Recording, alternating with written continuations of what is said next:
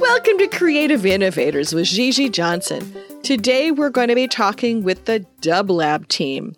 We're going to be talking with Alejandra Cohen, known as Ale, who's its current director, and Mark McNeil, known as Frosty, its founder. They'll share with us the journey it took to get this company into first a for-profit, then a non-profit business, and its trials and travails now as it's trying to continue to serve the various communities locally and globally during the pandemic. And we'll start with Mark sharing with how this all got started.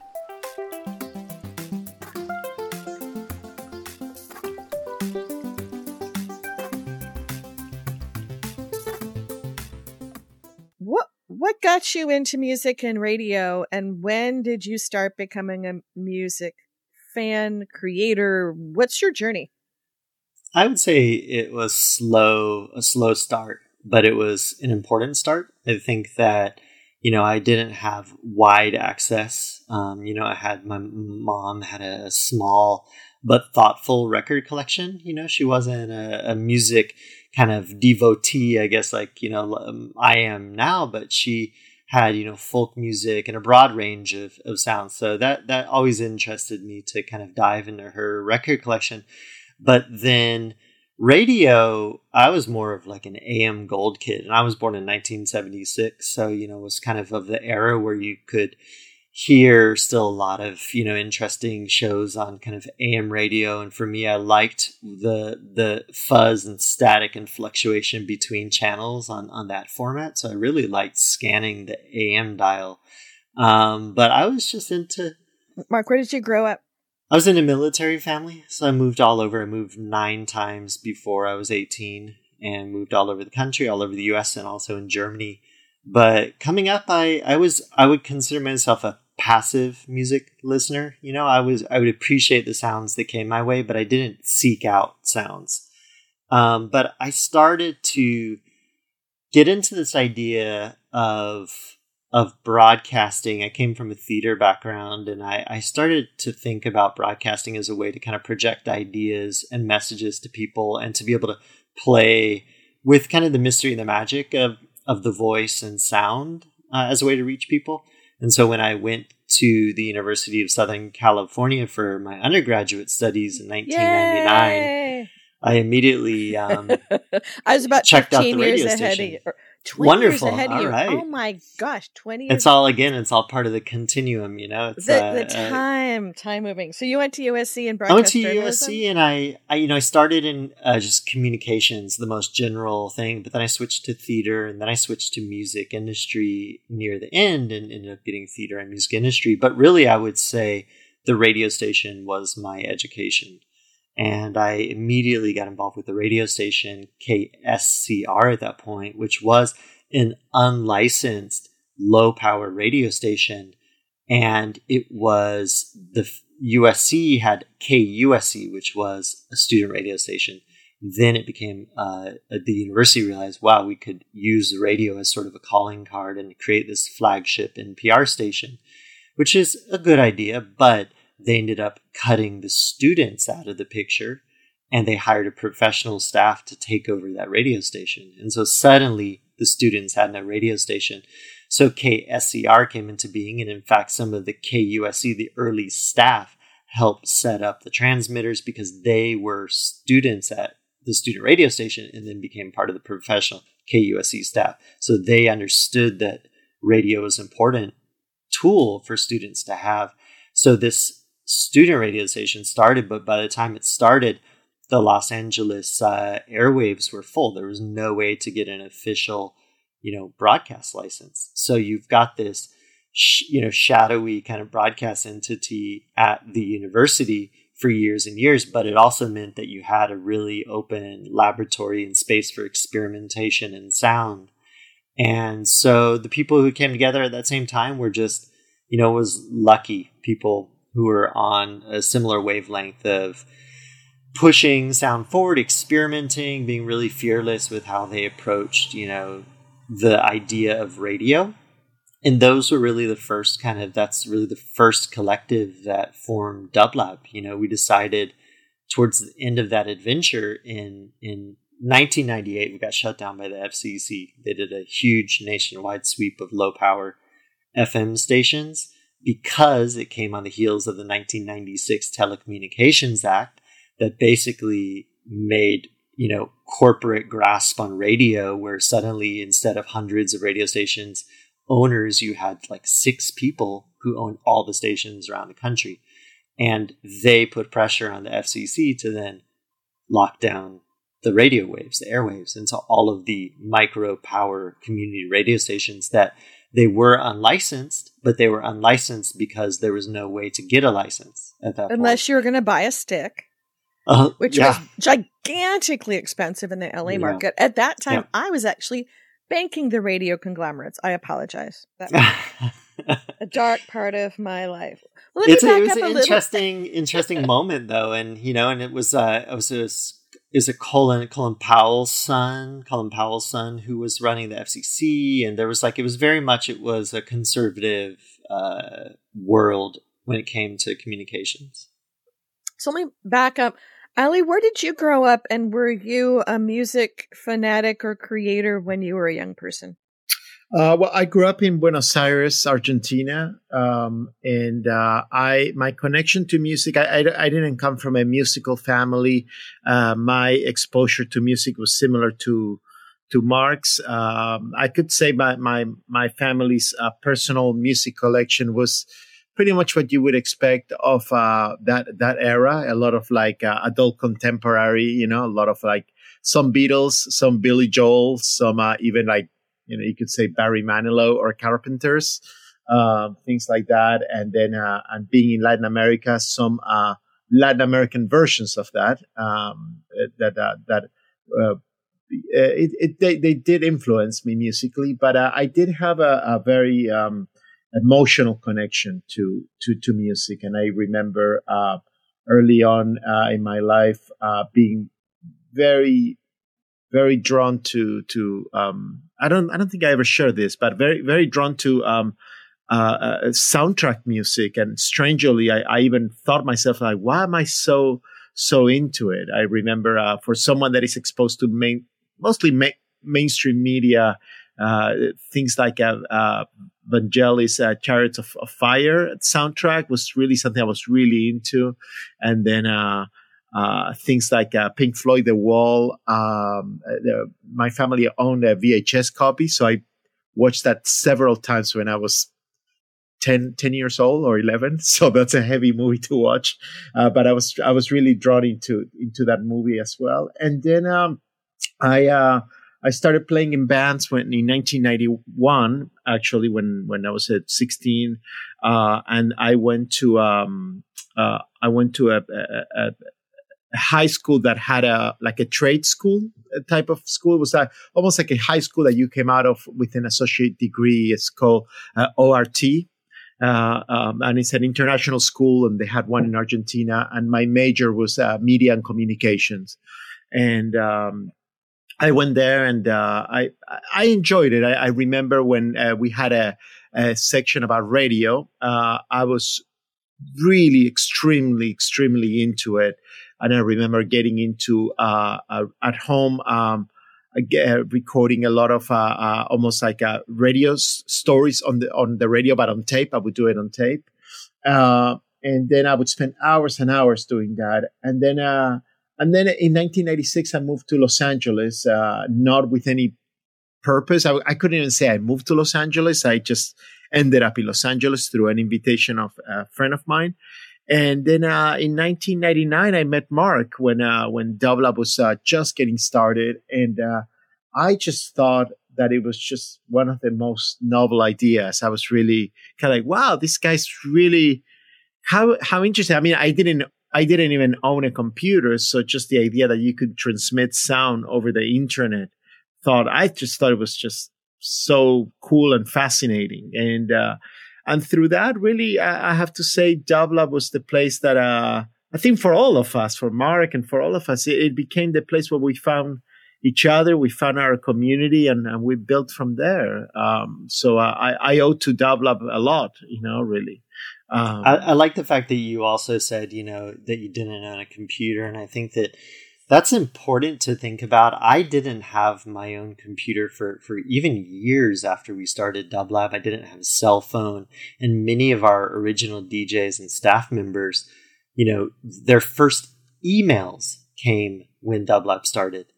And so I think that it underlines the fact that it's not about technology for us. It's about ideas and music and human connection and whatever the best tools that are at hand at the given moment you can use. And you can also use tools that are inexpensive and tools that you're using them for the purpose they're not meant for. It's kind of like use mutant things, but it's really all about finding a way to reach people through music. And so whatever path we get there works. Did you just say using mutant things? Using mutant tools, kind of like, creating your own tools, like making things, we've used for sound projects, say like educational headphone splitters and things like that, trying to find tools for audio that aren't for their, the original purpose, so. The misuse of technology, and you could even argue online radio is a product of that misuse. I don't think when scientists were creating the internet, or when people were using the internet at the moment to communicate and share data or information, I don't think anyone thought of online radio or doing a radio station over the internet. I remember it felt almost like a hack, kind of like, hey, totally. You know what? No one knows about this, but you can also transmit audio. And it really felt like it was a misuse of technology. We were using something that wasn't meant for that. We were using it for that. Yeah. And when Dublab started, it wasn't to say, let's do something that is really pushing technology forward. It's let's use the technology that we can harness to push music forward.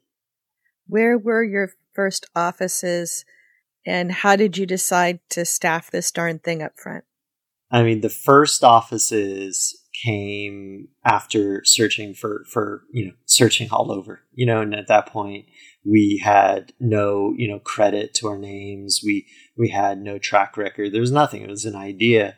And so we searched around a bit, and we ended up finding a space in East Hollywood that was a storefront space and an apartment right above it. And we were just a block over from Paramount Studios. And, it might sound fancy, but Los Angeles, the way it's built is you can go, one block might be mansions and the next might be, crumbling apartment buildings. And so it changes block to block.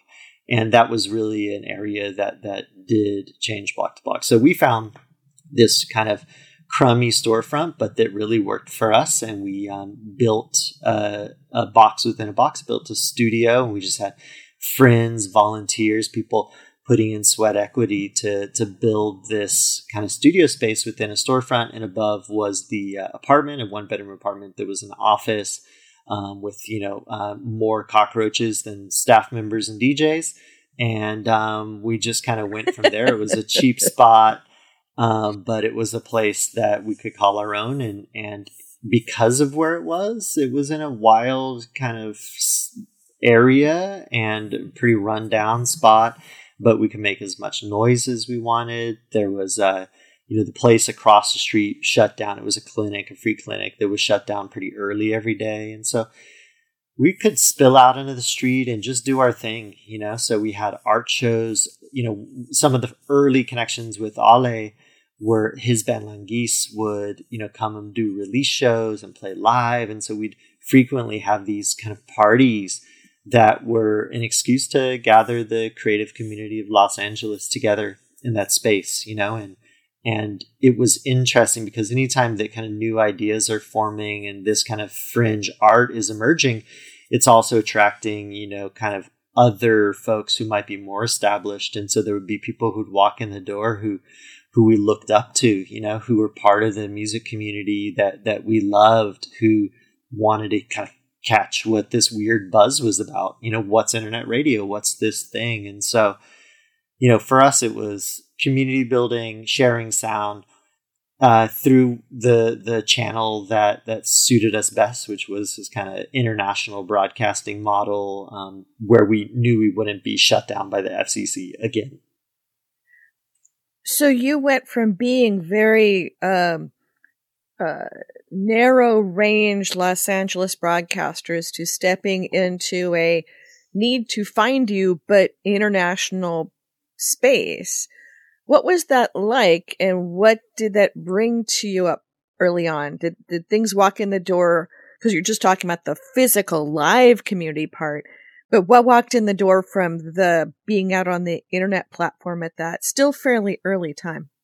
In a way, it's true, but we had started actually broadcasting online. So in 1998, the student radio station at USC, I was able to get that up online broadcasting. And I realized that the university had a real media server that was not being used. It was just in a closet in a server rack somewhere.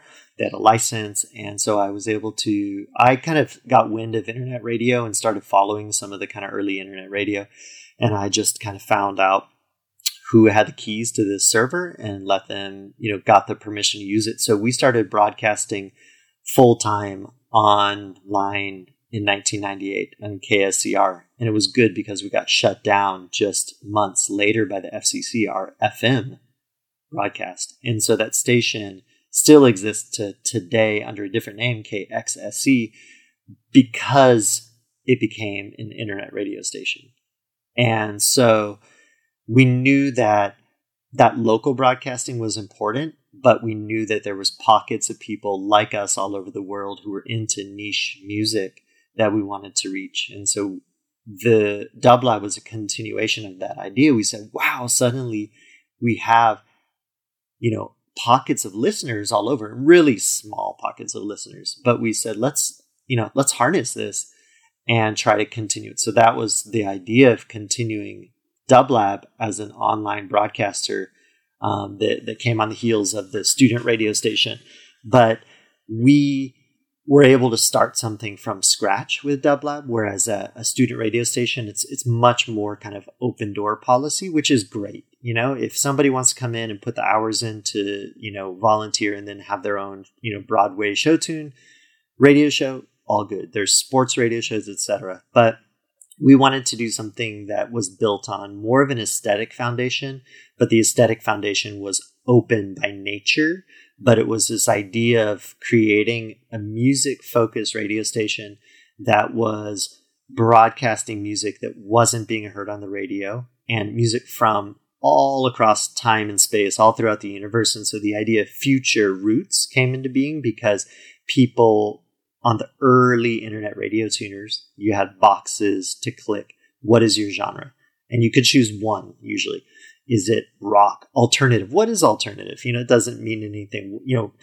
College, classical, indie, and we never felt like we fit any of those boxes because in any given broadcast day on Dub Lab, you would hear avant-garde classical, you'd hear Afrobeat, you'd hear underground experimental electronic music, Jamaican dub, and so we were jumping around not only genre but region and era, and so the idea of future roots came about because we said let's offer this wide spectrum expanse of sound to be able to zoom back to the past, but also to use all of the music from the past to push music forward and give a space for the most contemporary music, often straight out of the studio. And I remember reading stories and hearing stories of, in Detroit radio stations, having records hot off the press. Somebody would, press up a record, acetate pressing, and zoom it down to the radio station, and it would go on air straight, hot off the presses. And so I like that idea of, giving a space where the first place that music was heard outside of the musician's studio was the Dub Lab airwaves. And that still continues to today. It's sort of a testing ground for new sound, but also a place to kind of honor all of the creative music that came before. So how in the world were you guys paying your personal bills during this time? And was this a 501c3 at the get-go? Did you start out as a nonprofit, or do you have some thoughts of advertisers may pay for this, or people will form some kind of a collaboratory? What was the money side of what you thought was going to happen and what happened? Mm-hmm. Early Dublab was an LLC. It was an LLC, and the idea was to it almost like a B Corp is now, more in that way. But I don't even think that existed at that point. But it didn't exist. Didn't exist. Yeah. So it was this idea of having a business that was a socially responsible business. And so we thought of, like, on the bigger level, Ben and Jerry's or places like that, where we could do something that could benefit society. And Dublab was born during this kind of first internet bubble, but not because of the first internet bubble. We came up before Dublab launched. We had offers on the table from all these tech companies. In Los Angeles was the home of kind of the media content creation side of the internet in the late 90s, but the audiences weren't there. So suddenly there was speculation and money flowing in, but a lot of it was funny money. It was Hollywood money that was kind of going in, but it wasn't real money. It was sort of like, imaginary funding at that time. But we had lots of people offering to kind of buy us, to partner with us before we even had a website up. And we said no to everything. And it's good that we did, because we wanted to grow more like an independent record label or record store, something really community based. But to do it as an LLC and be able to build and kind of give back and be an integral part of the music community. We also didn't even really know much about nonprofits, so I didn't even think it was an option. My partner, co-founder Dublab, is a fellow named John Buck, who was a young ad sales executive on TV, and he hated it, absolutely hated that world. And so he was looking for a way out, and got into the idea of internet radio. And so we met early on in his kind of time exploring internet radio, and decided, let's partner up. You've got the business kind of experience, sort of, very, very early. He, had just been starting out, and I had the music and the kind of tech experience, or people that I knew who could do that. So we just jumped into it. And we had money from, family and friends, and his family and friends. I didn't have any family or friends with money, but we had a little bit of money. And, he was able to kind of use his ad sales exec talk, and try to sweet talk some people into putting some money in. But it was still shoestring operation. I mean, we had cheap rent, we had volunteer DJs, we had a small staff, paid, modestly. But we all were into the idea of doing it, and just jumped in. But come 2001, the NASDAQ crashed. And the whole kind of bubble burst on the first internet bubble. And suddenly even the little money we had disappeared. And I moved out of my apartment and I moved into the studio. And I slept on the floor of the studio for 2 years. And I lived there every night. I would roll out a futon thing, and I would sleep amongst all these old tower computers with, loud fans and, like I mentioned, cockroaches. And so it was a knowing that neighborhood. Yes. Cockroaches. That was definitely. Yeah. So Ollie, what about you at that time? From the beginning, I was involved with Dublab, as Mark said, playing with my band in there and just kind of hanging around. I was very much someone on the sidelines, right? Somewhat involved, but also somewhat watching from the outside. And I do remember the moment when Dublab closed its doors in the studio downstairs and moved everything to the apartment upstairs. And I remember, I can even see the sheets rolled up in the corner for where Mark lived. And that period is really the period that if it wasn't for Mark making that sacrifice, we wouldn't be here today. That's the time where Mark and at the time John was still involved, started finding its way as a nonprofit without even knowing it. I remember one time, I think one of the turntables broke down and we needed money for get them fixed. And we started asking on the microphone, hey, could anyone donate money? And we'll to get them fixed, right? Or something along those lines, or to buy a piece of equipment we needed. And people would donate at the time. I think PayPal was already up and running, and people would donate money, and we found ourselves kind of formalizing that a little bit more, little by little. And about in 2007, I would say 2006, 2007, John was moving on to other things in life, with family, and also I think location. He was moving out of the neighborhood, and Mark brought me in as a full-time person. Not that there was such thing as full-time. It was at that time, Double was very much in a kind of collective, kind of hand-to-mouth operation, and I was working for the state at the time. Of all people, I was working for Jackie Goldberg, and she was termed out. And as my job was ending, Mark was like, "Hey, if you want to join in, that would be great. I would love to have you here." And we started exploring the idea of becoming a nonprofit organization, because we found ourselves working like a nonprofit, not so much because it's almost like the model chose us more than us choosing the model. And we found ourselves working with a lot of the cultural institutions in Los Angeles, and really operating like a nonprofit. So we did, when I came full time, we formed like the nonprofit organization, the 501c3. We created, at the time, there was enough income to put very modest salaries in place that kept that ball, kind of that wheel started to move slowly. And from there, we continued to apply. We started applying for grants. We started formalizing our, now what we would call fundraisers, what we would call our Proton Drive, which now is a membership drive that we do, and then doing an anniversary party as a form of fundraising, and other projects that started coming as a form of like earned income as a nonprofit. And we kind of learned the two together, right, Mark? We kind of learned how to run a nonprofit, and we started getting very good advice from other nonprofits. Everyone was really generous with their advice and how to do things. And I think that's another part of Dabla, that we found ourselves being part of a wave of new nonprofits.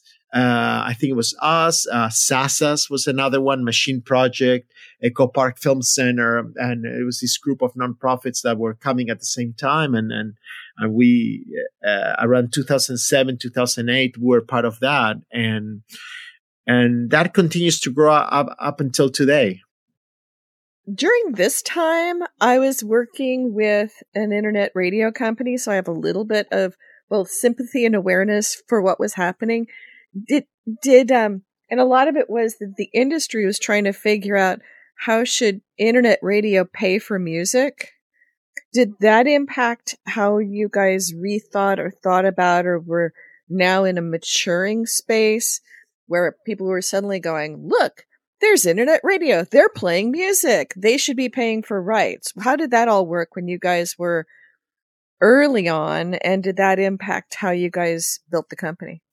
I mean, early on, it seemed like there was it's sort of always that fear of the unknown, or the desire to control anything emerging is sort of this trend that happens time and time again. It's sort of the dominant powers want to kind of own it. And we've seen that again happen, it's sort of like the deals that are cut with Spotify and various kind of online streamers and the kind of majors then trickle down to ensuring, now that artists get paid fractions of pennies. So it's sort of like the gatekeepers, the same people who made the money all along, try to keep control of that money. And so there was a lot of big talk that was happening at the moment, and a lot of people that almost shut down out of fear that they would be shut down. And so it was interesting that when we started, there were more people early on, right when we started Dublab. There was many other kind of broadcasters in that field, but it was sort of a dual thing. It was the people who could afford to start an internet radio station on a larger scale were often spending a lot more money and were reliant upon, venture capitalist investments or to be part of a larger kind of internet media company. All of that imploded in 2001. So suddenly, boom, a lot of people were gone. But also there was constant talk about, the kind of clamping down on rights in broadcasting, and a lot of people kind of like left and disappeared at that point. I will say it, was pretty prohibitive to be able to do both, to be able to, kind of pay the full rights, and to be able to exist. And so, it's sort of like the ends justify the means sort of situation. We always knew that we were supporting the artists, the labels, the people that we were playing on the airwaves, and that the money from those royalties and rights, if all of it was paid to the, exact penny, then that wasn't going to the people that we were playing. There was none of this money was filtering through to, Animal Collective, Oval, any of these kind of avant-garde kind of electronic bands. It was going to the kind of bigger players who, one, as I mentioned, we have always been a space for new music as well as older music. And often when a young artist is coming up, they don't have their publishing set up. They don't have any of that stuff set up.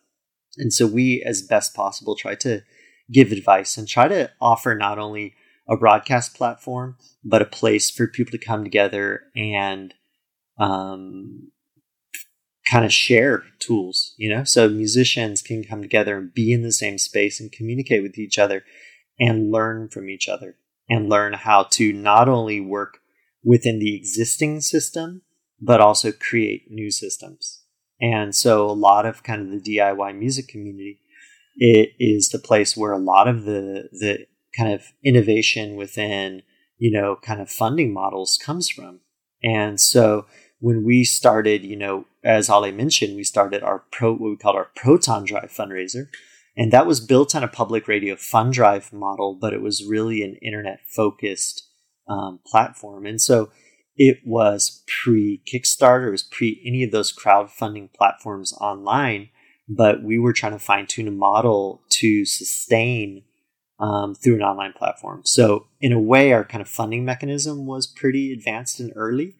And we also were focused on putting money into the pockets of the musicians themselves through gigs and through other opportunities, and still continue to do that to this day. If you look at Dublab's overall kind of annual budget, a large percentage, and Ollie would know this.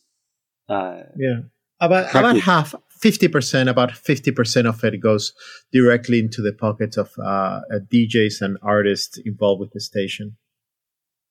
So a lot of it's kind of going back to the artist, which is important. So you guys have worked together in different roles and combinations over time.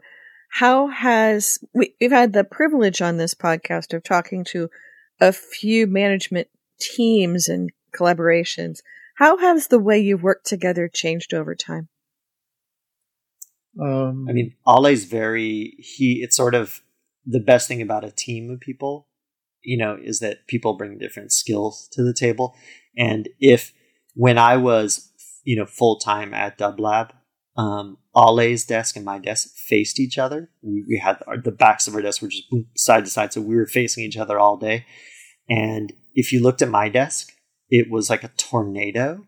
And if you looked at Ale's desk, it was this clean, organized kind of world. Ale has always been so good with routines, with organization, both, the studio itself, like, knowing how to kind of create a clean studio and organized studio, as well as kind of routines of workflow of being able to say this, these hours on a Thursday are accounting hours, these hours, so there's that side where it was like complementary kind of things. I was always more of the tornado and, trying to like 1,000,000 miles a minute kind of ideas to try to get people excited about things. But maybe lacking some of the organization, skills. So it was always complementary. But I think that, each of us kind of balance and flow in different ways. I'm now, more of kind of, I don't know, spirit guide kind of, consultant kind of project manager right now. And I try to be able, I try to talk to Ale frequently on the phone and, just kind of give him support after having been the director of the organization for 16 and a half years to be able to say, it's crazy and it's a lot of work and it's intense, but you're doing an amazing job and the, future is bright, because it's a lot of work.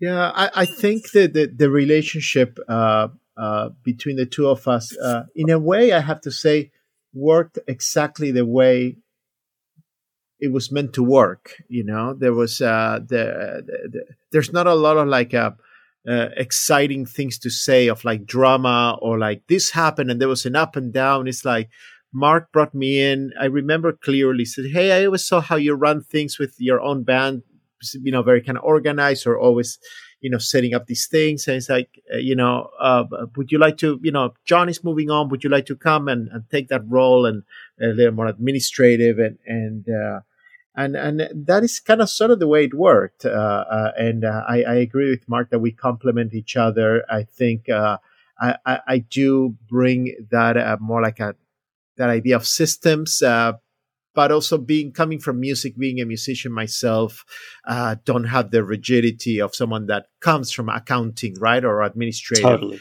practices. Yeah. I have I'm loose enough that I think for the music world I could be really organized, but for the business world I could be too loose, maybe for comfort, in some ways.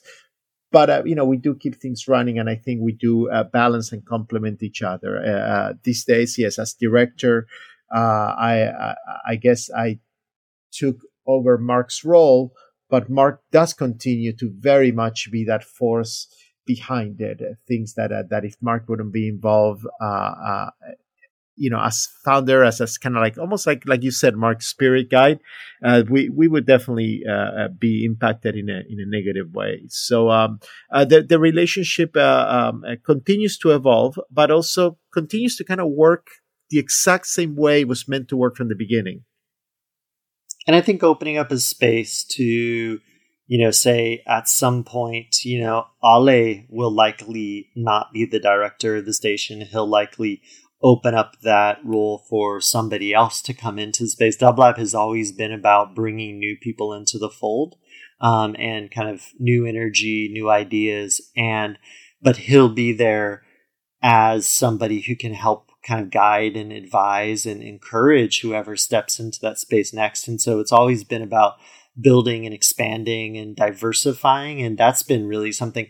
When I stepped out of the role of director to go back to graduate school in 2015, it was sort of this moment at Dublab where there was a lot that was changing, but it was also, this moment said, Ale, you're ready to do this, and you can totally lead this thing, and it's been thriving since. And he's brought in people to take on different roles in the station who are so incredible, and all this kind of young energy that then will themselves kind of bring in new people. So it's always this kind of cascade of this kind of continuum of creative people who are involved, and that's really, I think, what sets up the station to have longevity. We look at institutions. An institution is not an institution until time has passed. It's sort of like it takes time to kind of grow and settle and become something that has kind of a history to it. And Dublab now at 21 years is on its way, but we look to WFMU radio on the East Coast, and an entity that's been around for over 75 years now, and we take advice and guidance from places like that, or look at the Smithsonian Folkways, and look at like the ethos of places like that, record labels that are fearless in their exploration of sound, and kind of, again, the ends justify the means. Some of the way you work might not be pretty in any moment. The director of the organization might be the one bringing the bags of trash out at the anniversary party fundraiser. That was me. People are all coming together. Exactly. And I remember at the parties, like, I remember also Ale and I just scrambling around and emptying trash cans, people like that. And I think that the young people see that and they then realize, okay, it's all about giving more than you take, and it's all about contributing to that greater cause. And I think that that model is very precious. If you set that sort of model, then people can kind of continue with that ethos, and then it has a long life from there. Yes, setting up when Mark left as director and I took over, that was the big test for the organization in saying, are we an organization, or is this a kind of a one-man show? Is it one person's vision? And then it's over, right? When that person leaves. And I think we went through one of the tests with that. I think time will tell, but I think it's been now 4.5 years or almost 5 that I assumed the role of director. And I think we proved that we can pass the torch to the next person, and that test comes with every new generation of people that gets involved. Have you set up the systems that allowed for that transition, and you're not holding on to that I don't know if you want to call it power or whatever is it that you're doing. You're not passing the tools to the next group of people so they can fully take over. And that's what we work towards all the time. There's nothing more I'd like to see when I move on that I can pass this to another person and they are successful at this. I definitely don't see it as a way of trying to hold on to it for as long as possible. So you guys are at a point in time now where this is a big social and life transformation for lots of organizations. We're recording this in October 2020. When people listen back, they'll either know that we're deep in the middle of recovering from a massive dislocation, or we're still at the early stages of a mass dislocation. How has the COVID shift, work and create from home, economic disruptions, and all of that goes with it impacted both your work and your perspectives? Well, first and foremost, the first impact that we saw that was immediate was the shutting down of our studio. We always saw Dublab as a place where half of our mission can be heard on air. That's the program we create. But the other half that people don't see is the interactions that are created in our space. You know, when all the DJs cross paths, when someone is in the neighborhood and drops by and sits by our coffee table and you know, shares stories about music or chats or dialogues that happen there on a daily basis. And that was over immediately on March 13. So that's a big impact, that there's that side, that half of our mission that is no longer happening. Since then, we've been able to continue creating programming and luckily enough have a community roster of DJs where most of them have the ability to create programs from their homes, from their studios, and some that don't. We try to, in very safe ways, to give them access to our studio, and they're like few and far in between. So it's pretty safe, the handful of times we've done it. So in that sense, we continue to do it. In terms of funding, we've been fortunate enough to have we've been able to be resilient, to pivot, to adapt, and to find ways to continue staying funded. I think that is a testament to the history of the organization, to the connections in the community, to the support from the community, and the foundation and the roots that we've created over 20 years. I think if this would have caught us in our early stages, we wouldn't have had that network of funding that would allow us to continue. But because of we've been around for 20 years, I think we're light enough or small enough as an organization to be able to adapt quickly, yet also have enough experience and enough connections to remain funded. So far, I mean, knock on wood, I mean, this is not over. So I don't think where anyone is at a place where you can claim victory, or like being over this.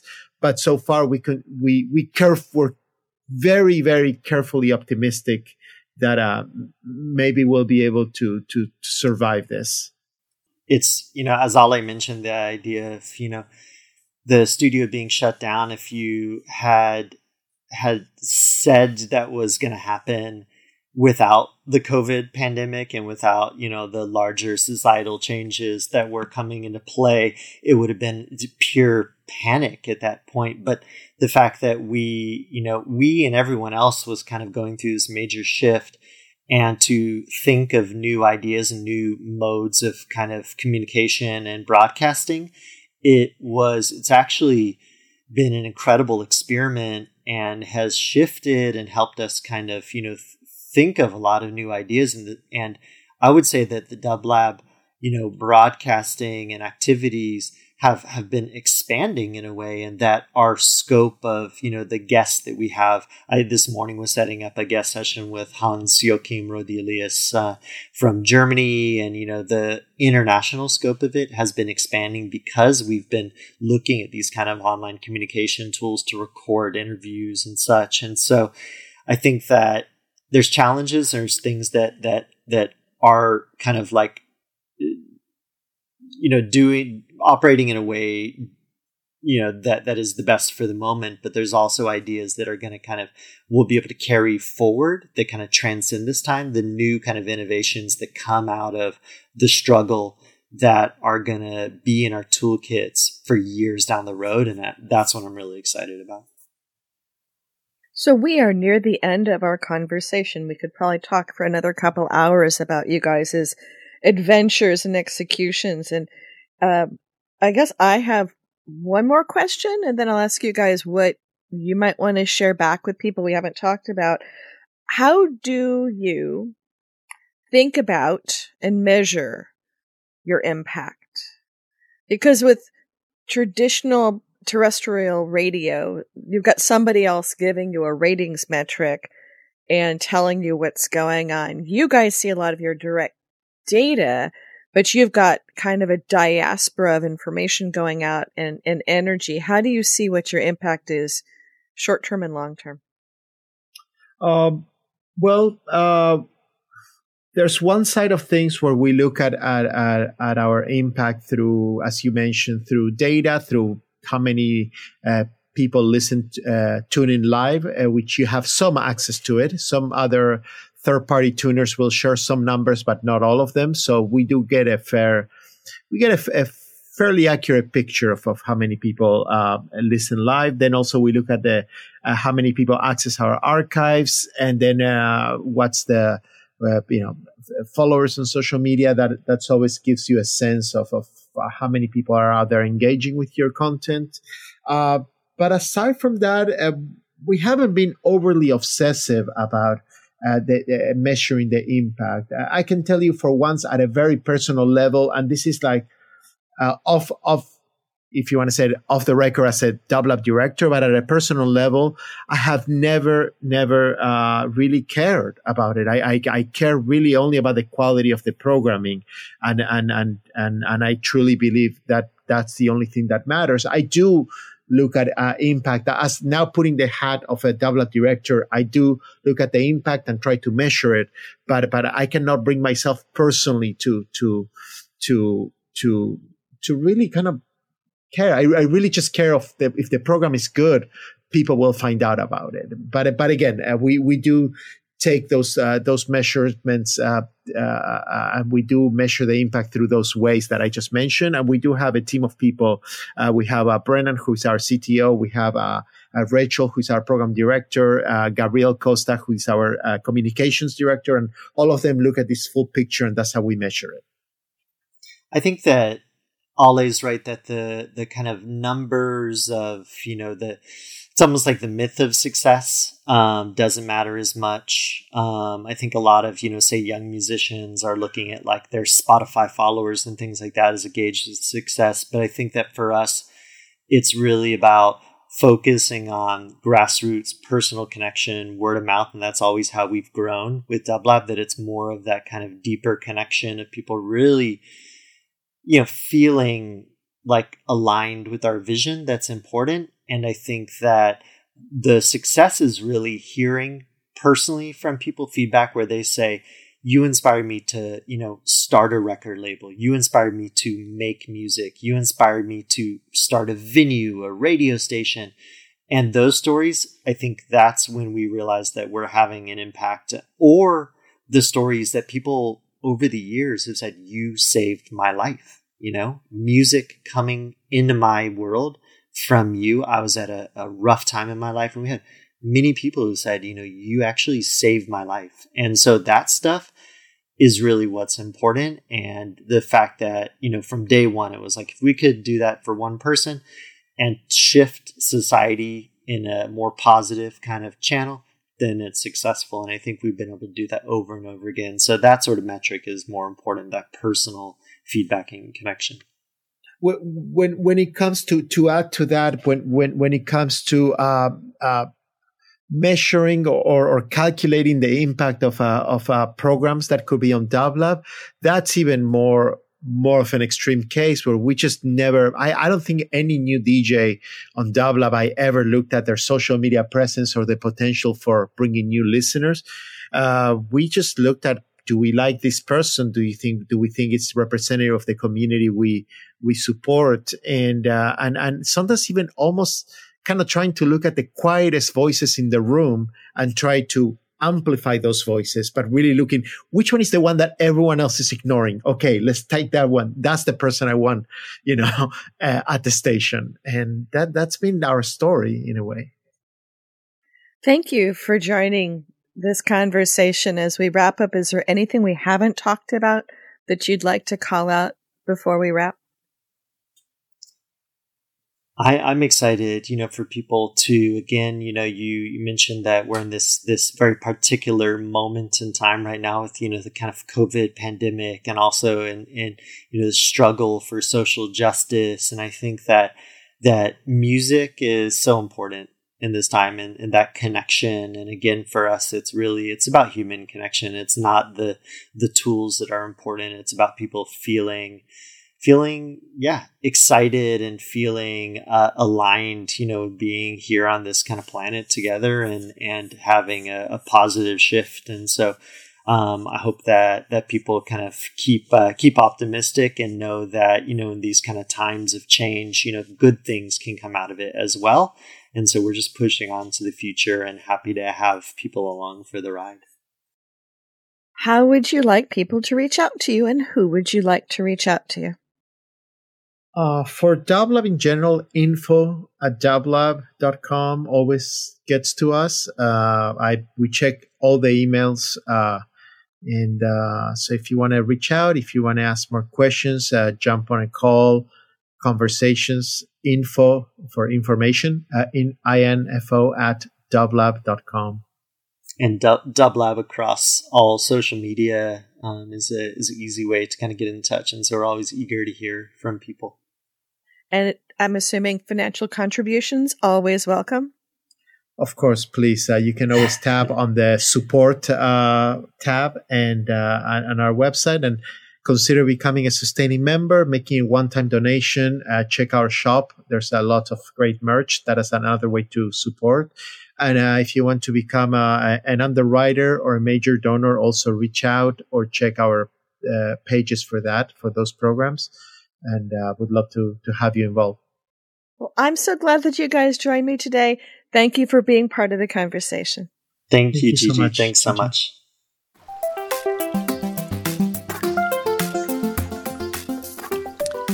And there's the adventure. Thanks for joining us. Please reach out to Dublab if you would like to get engaged or involved with them.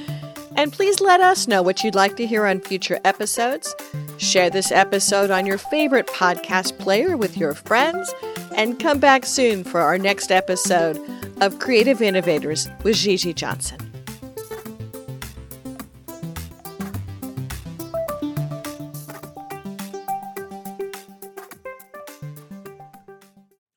Thanks for listening to Creative Innovators. We are expanding our footprint. So we invite you to go to creativeinnovatorspodcast.com and find us on Substack, where we are creating a new matrix of our past shows that you can find them more easily and find them along with the career adventure guide content, where you can take your own career and use some of the tools in the setup to both be inspired by past episodes of Creative Innovators, as well as become a bigger and better creative innovator yourself. We're also launching in a couple of other platforms this year, so stay tuned and join our lists and find out where else you can find and combine with Creative Innovators in 2024.